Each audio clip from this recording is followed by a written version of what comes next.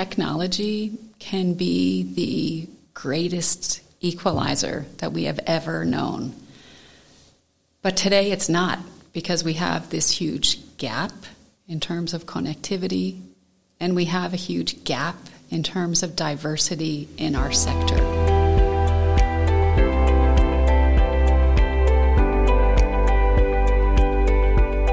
Hello and welcome back to The Next Page, the podcast designed to advance the conversation on multilateralism. I'm Katrine Lyngsø and I work here at the UN Library and Archives, Geneva. On today's episode, our director, Francesco Pisano, spoke to Doreen Bogdan-Martin, who is director of the ITU Telecommunications Development Bureau. Doreen was the first woman in ITU's history to hold a top elected management position. And in this conversation, she told Francesco more about the challenges that women face when they enter the tech industry. She also enlightened us on how technology should be used to achieve the 2030 Sustainable Development Goals. And she talked candidly about the increasingly discussed issue of tech ethics. So, if you want to know more about Doreen's experience as a female leader in the male-dominated tech sector, or how the tech industry perpetrates gender bias, this is an episode for you. There you go.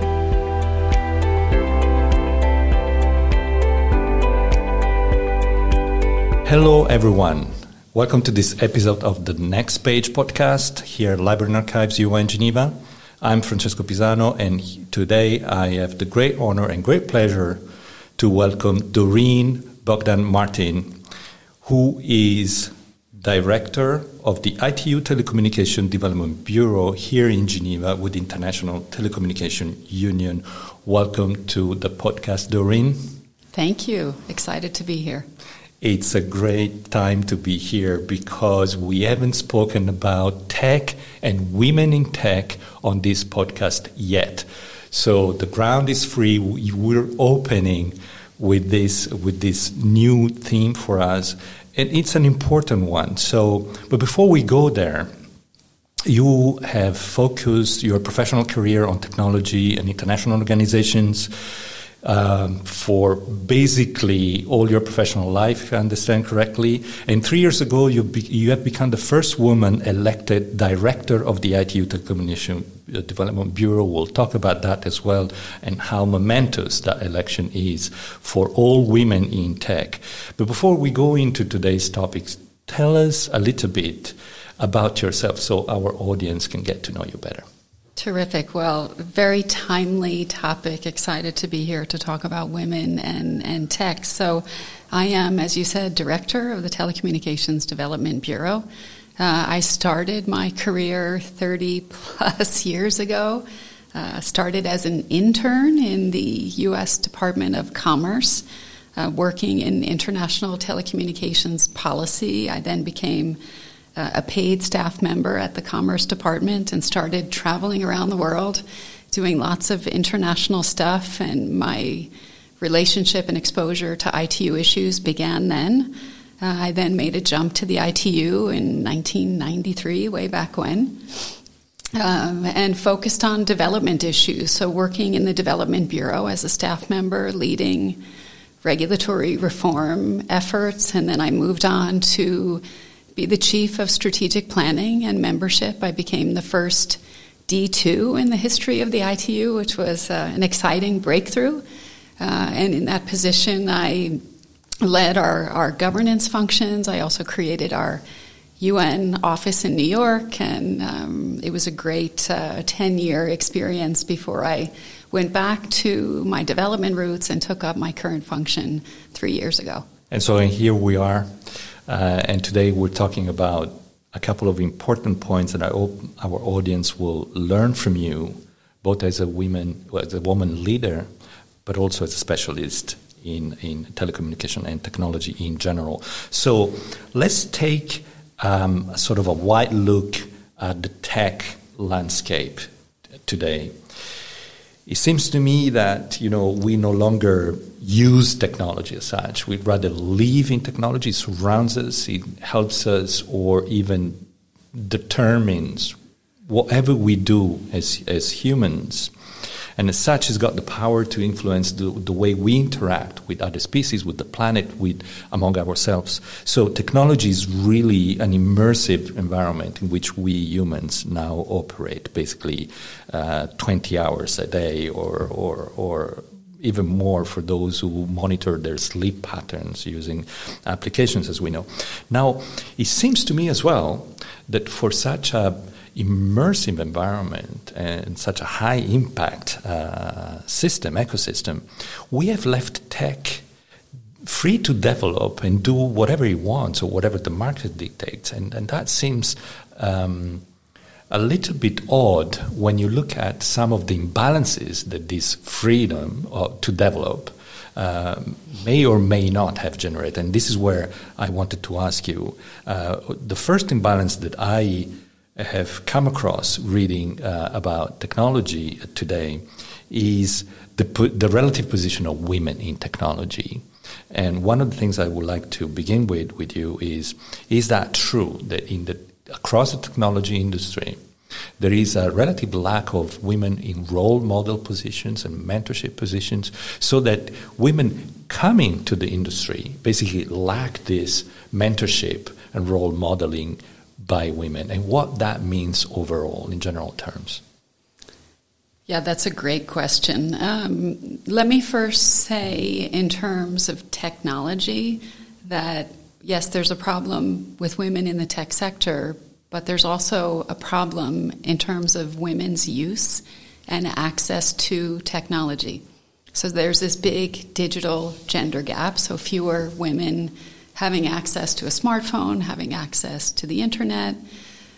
Women and girls are less likely to actually have the digital skills that they need, so that if they do have access to connectivity, they can't actually use it in empowering ways because they don't have those digital skills.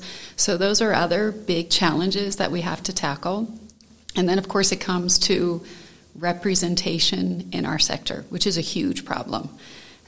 As you mentioned, I was the first woman elected. We have 5 elected positions, so we date back to 1865, and it took until 2018 to get one of the 5 positions to be held by a woman. So I was honored, and I'm excited to be in that role, but we have lots of progress to make. And when we look outside the ITU, when I think of women as women ministers in our sector, out of 193 member states, there's about 13. Women heads of regulators, about 13, 14.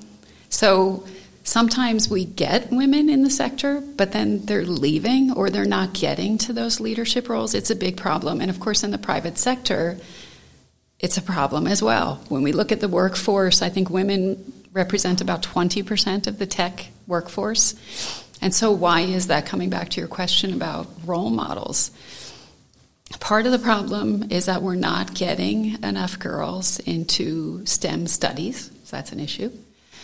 The other problem is if we do get them into STEM studies, when they graduate, there's a small percentage that actually enter the tech sector. And then when they get into the tech sector, they often leave. So we have this leaky pipeline, which is not helping us as an industry as a whole. And if you don't have women in the sector and you don't have that inclusiveness and that diversity that you need, what happens? You have products that are being designed and developed by one audience, by men. You don't have women's perspective when it comes to leadership, management, internal policies of organizations. It's a big factor, and in some ways, it's a vicious circle. And so we do need to push for more role models. We need to highlight those role models. There's lots of great women and men, I would add. I've had lots of great role models and mentors that were men. But I think we need to do a better job in highlighting the opportunities that careers in the tech sector present for women and girls, and to showcase those role models. Staying for a while on the role models, you said you had excellent male role models. That is fine. That is, I think it's a good thing. But what is the difference, in your opinion, between a male and a female role model when it applies to the technology industry? what will make a woman role model different if I'm a young woman or a young man, for that matter, investing in learning and wanting to work for the tech industry? So as a young woman, you would think not just about your career and let's say your remuneration. Salaries are typically higher in the tech sector. But you would also, I think, want to understand the possibilities for your personal life. And I think that's where women role models can be particularly helpful. I mean, I'm a spouse, I'm a mom, I have 4 children, and I've often spoken to young girls who ask the question, if I work in the tech sector, can I get married? Can I have children? So being able to give tips, to explain how you can do that, how you can strike the balance, I think is important for young girls and women to understand. Is that connected to the other imbalance I came across when reading the literature about tech, which is basically the distinction between getting there, getting a job, landing a good job, even getting promoted as a woman in the tech sector, versus staying in there, which is actually, you mentioned, many women actually leave. So is that linked to what you were saying before about this sort of apparent more greater difficulty in having a personal life when you work in the tech sector? So I think it might be a little bit different in international organizations versus private sector. Many studies talk about women, half of the women that get into this tech sector leave by the age of 35. And the studies demonstrate that that's because of the feeling that they're not in a sort of nurturing environment, that the sort of work conditions and practices are not helpful, especially to women that are trying to parent or, have other priorities in their personal lives. So, and of course the tech sector has had this bad rap of being quite toxic. And so those are issues that we have to deal with. And of course, if we don't have women in the boardroom, we don't have women helping to shape the work environment and ambiance, it's an issue. Moving on to the aspect of the design that you mentioned before, that also attracted my attention as one of the imbalances. Actually, the third imbalance I found in the literature, the fact that most products and services are designed by men, either for men subconsciously or for women. I don't know which one of the two is worse. But is it true that a preponderance of men designers means that products and entire services are mostly male-oriented? That's a good question. So I'm going to start with the Melinda Gates quote, which I always think is a good one, where she says that the percentage of women in AI is so small that it's unbelievable. And it's true. And so when we think about product design, or we think about artificial intelligence, we think about machine learning and the algorithms, it's a little bit scary that some estimates say we have about 20% of the workforce is women in the AI space. I think it's a bit less, but that's scary when we think about algorithms that will have huge impacts on our life being designed by an unbalanced group, right, being largely male-dominated. And so I think diversity is critical. Inclusion is critical. We advocate for inclusive design. And when we say that, of course, we take account of persons with disabilities. You don't want someone, they need to be at the table to explain what their needs are, just as women need to be at the table and explain what their needs are. It's very difficult to design something without having an understanding of the needs of different stakeholders. So that inclusive piece is critical. Would you say that in various parts of the tech industry there is an intentional attention for this, that things are being done, or this is one of the issues that people love to talk about, but not much is done. I don't think it's intentional. It's just the reality that we're designing based on the workforce that we have. And so if we don't find ways to attract women into this sector and we can't retain them in this sector, then it's not going to change. What is the best practice you've come across to change just that in the private or in the public sector? I think a best practice would be mentoring and networking opportunities. I think that's so important. Of course, some of the efforts in Geneva, the gender champions piece, the women at the table work, those are also great ways. We need opportunities to encourage, support, and nurture women professionals, especially in the tech sector.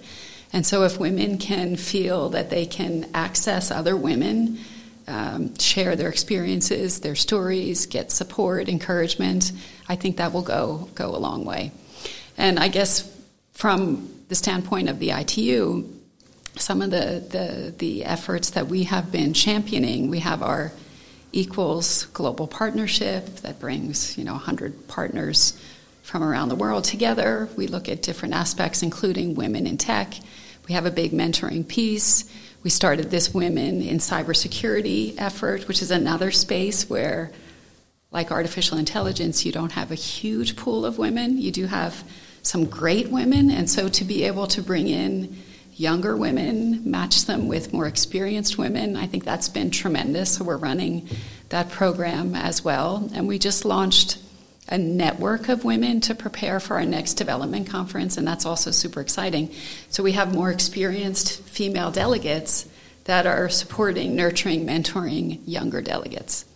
Again, these are all very constructive and positive initiatives. And I remember just 25 years ago when I was already in the UN, it was much more obscure, much more, difficult to comprehend as a sector. So it's encouraging to hear about that. I hope that our listeners will get, motivated, if they're young women, to come closer to the tech industry. It's all about people. What you're saying is basically we need to mentor people. We need to change the culture of the entire sector. So it's all about people.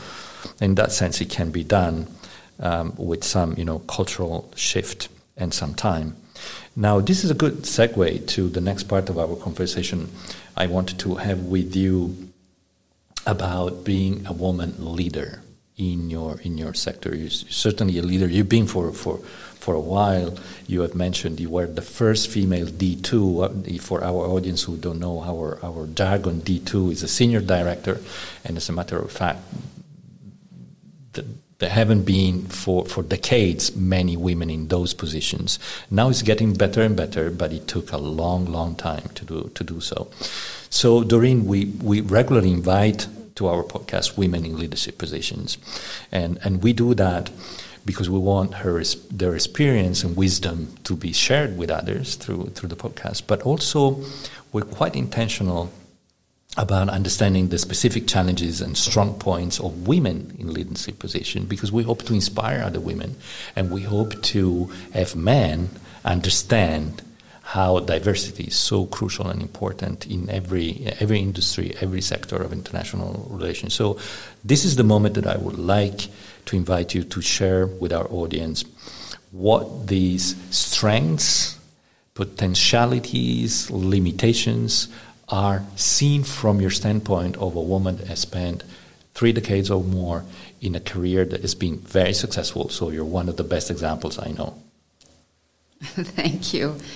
So maybe I'll start with the strengths, some of the sort of strong points that I think I bring to the table, as do other women leaders. I think women tend to be, and I myself, more collaborative, so I'm more of a collaborative leader, which can make some feel uncomfortable, but eventually I think it works. So a collaborative leader, and of course linked to that, it's sort of a team builder, bridge builder.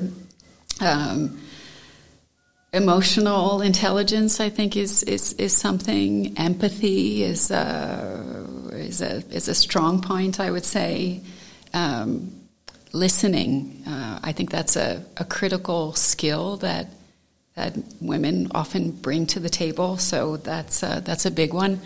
The ability to manage crises, I think, is a strength that women leaders, in particular throughout this pandemic, we've seen a number of women heads of state and the way they've managed their respective domestic crises. I think that's another big one. So, lots of different perspectives, I think, strong points that we bring to the table. On the challenge side, there's lots of challenges, and what I often tell my staff and women in particular that, if you find this sort of block in the road, it's okay. There will always be those blocks and those barriers, but you have to find a way to sort of pause, take a deep breath, and sometimes you have to recalculate and find another way to get to your overall goal. So sometimes I think there's more challenges for us than there is for men, but it's still possible. It just takes perhaps more patience and some recalculation, but I think it's achievable. I think a challenge also for women, often confidence is sometimes lacking, and that can be from the difficulty in sometimes having your voice heard at the board table. So if I'm the only woman with 14 men at the board table, we have different management groups in the ITU, and as I was the only D2, when I left to take my position as elected director, there was a gap where there wasn't that D2 anymore. We fortunately have another female D2 now, but the board discussions, which were at that level and the elected level, I was the only woman. So sometimes having your voice heard can be difficult. And what I like to tell my team as well, and Navi Pillay once gave this example about the ladder, and women, when you get to the top of the ladder, don't take the ladder away, leave it in place so that others can climb up the ladder. And I remember someone in the audience saying, well, if they take it away, make sure you always carry your own ladder. And so what I say to my staff is, sometimes you need to bring your own chair to the boardroom because there might not be a chair for you. So that need to be assertive and firm and to be heard. And sometimes it can be difficult. You really have to find it inside. It takes us often outside of our comfort zone, but we need to have our voices heard. And of course, if you're not the only one at the table, it's easier. But if you are the only one, it takes an extra effort, I think, to be heard. Yeah, that's fantastic sharing there. Thank you so much. I like the ladder example. For those who don't know, the few who don't know who Navi Pillay is, she was High Commissioner for Human Rights and an excellent professional in international organizations. One of the most powerful example of women leadership I remember from maybe 15 years ago, when women in those kind of positions were very, very rare in the UN system. Now, let's shift a little bit the discussion, if you don't mind, to gender. We spoke a lot about women point of view and women leadership, but there is an underlying gender issue. Well, gender issues everywhere, but I feel that in tech it comes out quite visibly, blatantly even. And so, just to give you an example, gender imbalances within the tech sector, but also gender imbalances, this is what I want to talk, is gender imbalances preserved and even propagated by technology. One of the most astounding things happened to me maybe a couple of months ago. I was listening to a podcast, and there were commentators from the tech sector, and one of them was talking about an academic research done on Google searches by young parents. So these are young parents in their early 30s. And basically by aggregating the questions, they found out that there was enormous gender bias in the way these parents interrogated knowledge sources on the web. So if they search things related to their boy children, they would ask things like, is my son a genius? Is my son more intelligent than the average, etc.? When it came to girls, it was about appearance, mostly about weight, like, is my daughter overweight? Question mark. And so the study concluded that not only there is gender bias, but because the web searches get recaptured, and then of course that alters your subsequent searches and the way data is served out to other customers. They were saying there is a chance that we are propagating and preserving and propagating gender biases through the tech, let's say, ecosystem. I'd like to know your views about this, because for me it was like, wow, so the problem is much, much bigger. How are we going to solve this problem of gender inequalities if even technology becomes implicitly gender imbalanced? That's a great question. And indeed, it's sort of a vicious circle, and it ends up sort of perpetuating itself.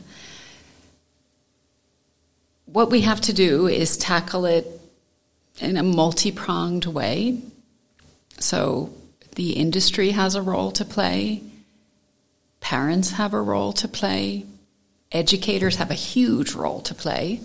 And governments have a role to play as well in terms of their, let's say, digital policies. Some countries have specific provisions in their policies about having, women in the tech sector or in government organizations, or women's access to technology.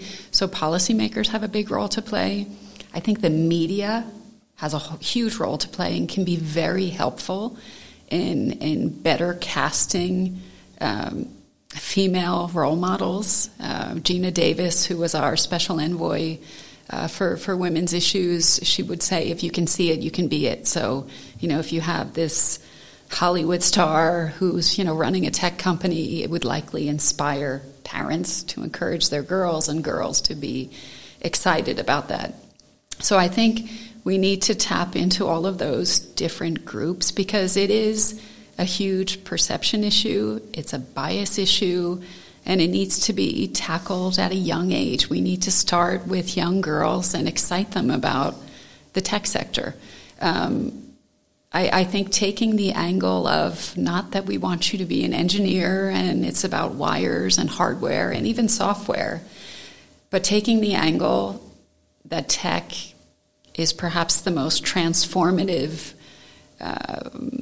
sector that we have in front of us, and the impact of tech on people's lives. Because that's the other thing, and there's lots of studies on this as well, is that women, or girls rather, tend to want to go into fields where they feel they can help people.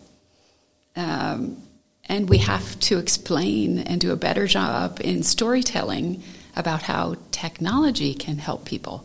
Right? We've seen that so clearly in COVID.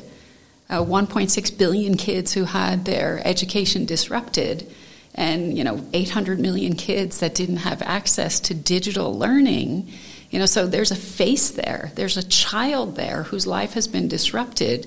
So I think we have to do a better job in talking about people and people-centered technology and the impact that technology has, I would argue, on each and every SDG.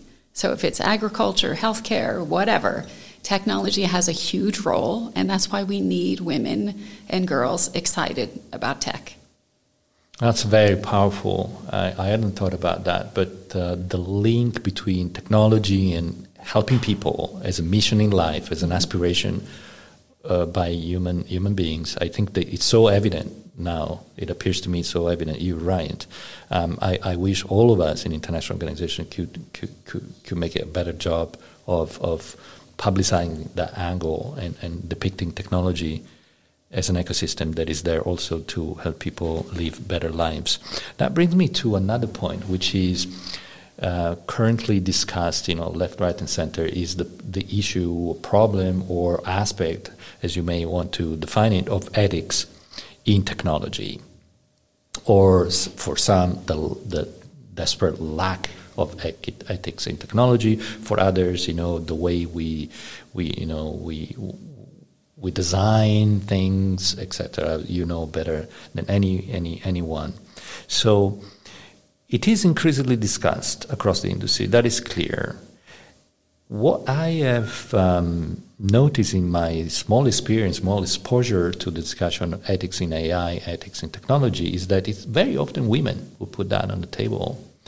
And the impression I got is that those women are considered as like, I wouldn't say troublemakers, but maybe they're slowing down the development process. And so why are we talking about this when clearly the objective is to develop a new family of algorithms or tech services?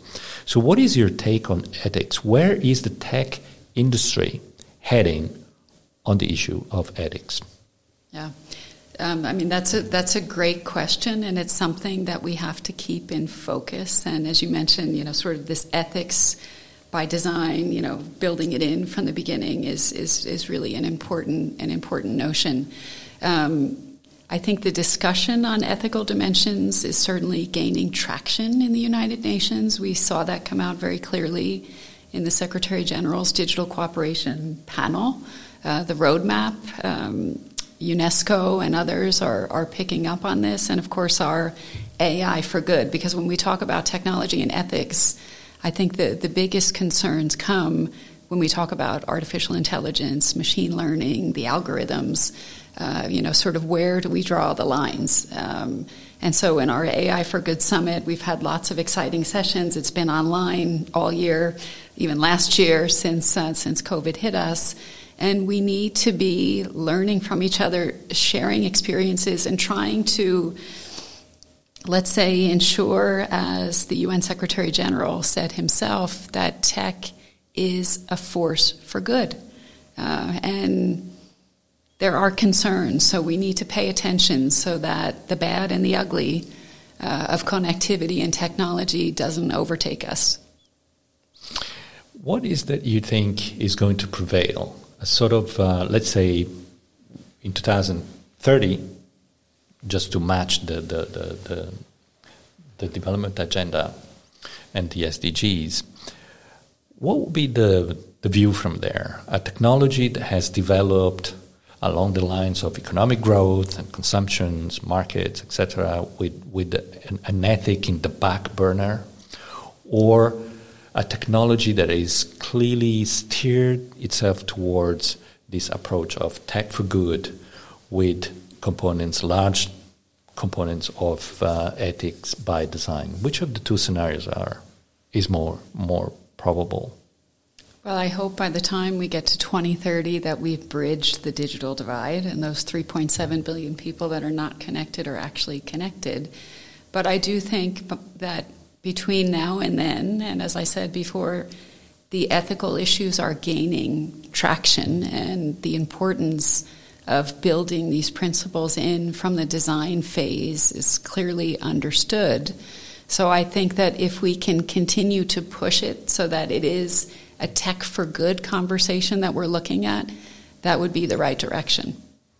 And I think this is really where ITU, the International Telecommunication Union, is really focused. So I would like to now come to your role as a senior leader in the ITU and talk a little bit about ITU, who is known to everyone. You said it yourself. He's been there since the 1800s.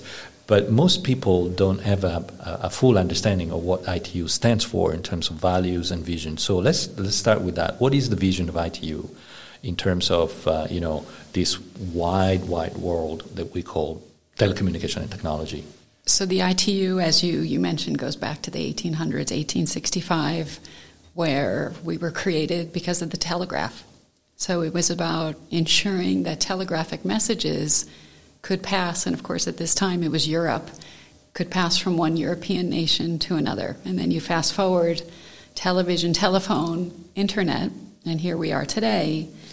And our mission is about connectivity, about ensuring that the whole world has access to connectivity. We do that through development, which is the arm of the ITU that I lead, through standards development, so to ensure interoperability of services and equipment, And, of course, another key space is in radio communications spectrum, which is absolutely critical, in orbital satellite assignments, which is another important piece of our Radio Communications Bureau. So with those three pillars, we offer a sort of whole package to help countries achieve connectivity.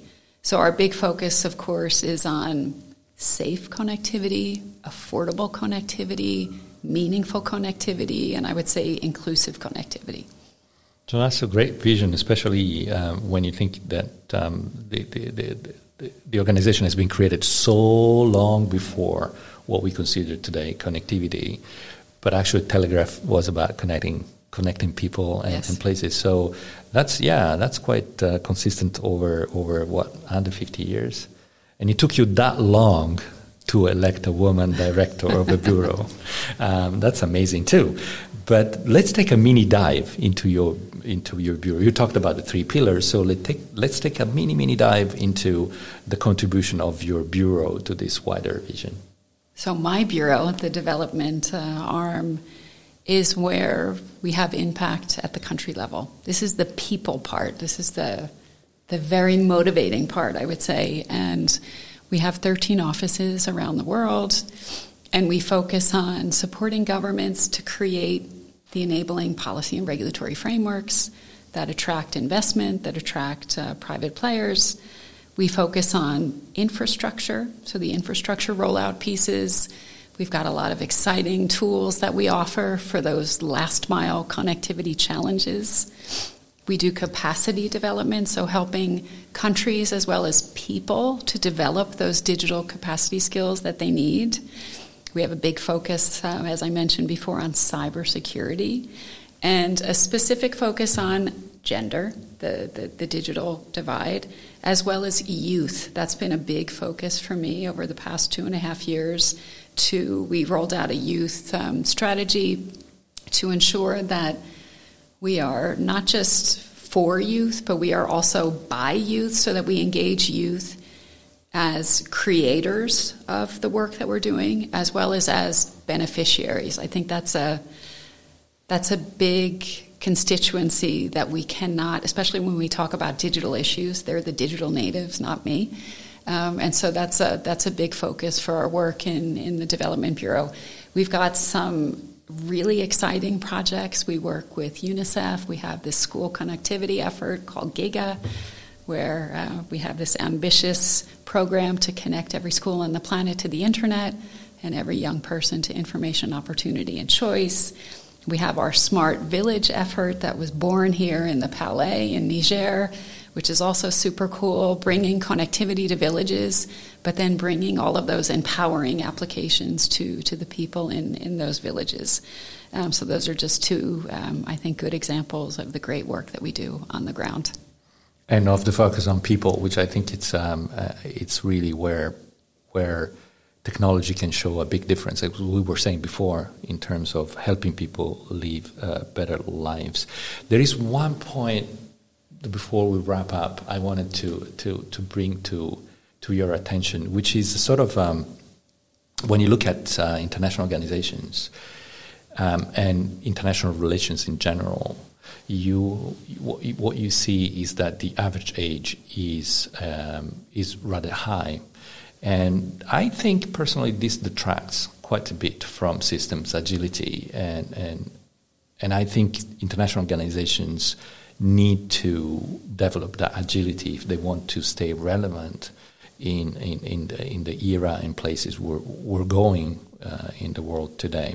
So my question to you is, perhaps in the tech sector the median age is lower, except some notable exceptions. But in the international organization, and I suppose in ITU as well, there is this kind of, older people having more power. And so my question to you is, what space do you think exists or is available in ITU for younger leaders to emerge and make this technology sector more inclusive and also more agile? I think you're completely right, and this is a space where we have to do better, and I think we can do better. We look at the tech sector, in particular Silicon Valley, lots of young CEOs. When we look at our own organization and the governments that we engage with, it is traditionally older. There are some exceptions where we're seeing some brilliant ICT ministers and regulators that are young. When I say young, I mean like late 20s, early 30s. But overall, it's very old. And I don't think that our practices, our contracts, our structures in the UN system are as engaging as they should be for younger audiences. I think the system as a whole needs to do better. And I think we can. I think we have to, especially when it comes to digital issues. Some of the things that we have tried outside of, the formal staffing and hiring process is to bring young ICT policy leaders to some of our governing body events, encourage delegations to bring young people on their delegation, to have special sessions with them, intergenerational discussions, to encourage countries to put their younger people on the microphone. I think that's helpful. We've created this Generation Connect initiative, so we've created a board of brilliant young people. We're looking to them to guide us, not just, as I said before, as youth being beneficiaries, but as being creators, because I think that's so important. We've set up 6 regional working groups as well with young people all around the world. So this is the moment. And when we look at regions that are least connected, like Africa, they have huge, right? They have the biggest youth demographic in the world. We need to seize and leverage that talent, help build the digital skills, help build the future CEOs in that region. And the potential is tremendous. But I think we as an organization, as the UN system, have to start at home in our own turfs and really enable younger people to have more opportunities within our organizations. That's very well said, and thank you for sharing those good examples, like giving access to youth into boards, etc. I think there are good examples. I hope that other colleagues in international organizations listening to this may be inspired and may emulate that. Doreen, as we wrap up this episode of our podcast, I wanted to ask you, do you have a final thought or final thoughts that you want our audience to remember from this episode? I think technology can be the greatest equalizer that we have ever known. But today it's not, because we have this huge gap in terms of connectivity, and we have a huge gap in terms of diversity in our sector. I also think that it's technology and connectivity that give us the only possible hope to achieve the 2030 Agenda and to achieve each of those 17 goals that I mentioned before. But to get there, we need everybody. So we need diversity. We need all stakeholders to come together so that we can build a digital future for all that gets us to achieving the 2030 Agenda. Thank you. Just as before we conclude, where can the audience find more about your work, your bureau and ITU, any advice on web resources, other knowledge sources? www.itu.int would be the first place I would go. Equals.org to learn more about our Equals partnership is a great one, and you'll find everything on those 2 sources. So Doreen Bogdan-Martin, Director of the ITU Telecommunication Development Bureau, thank you so much for being with us today. Thank you so much. It's been a great pleasure. Thank you.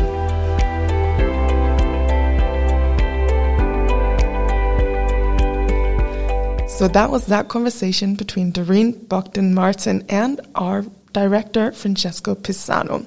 I hope you enjoyed this episode. If you're interested to find out more about what Doreen has mentioned in this episode, you can find all the resources in the show notes.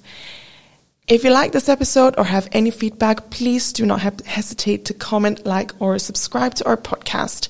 You can also find us on social media. On Twitter, you can find us at UNOG Library, or on Facebook, you can search for United Nations Library and Archives, Geneva. If you want to get in touch with us directly, you can tweet us directly at NextPagePod #. We're looking forward to hearing from you. Until next time, bye!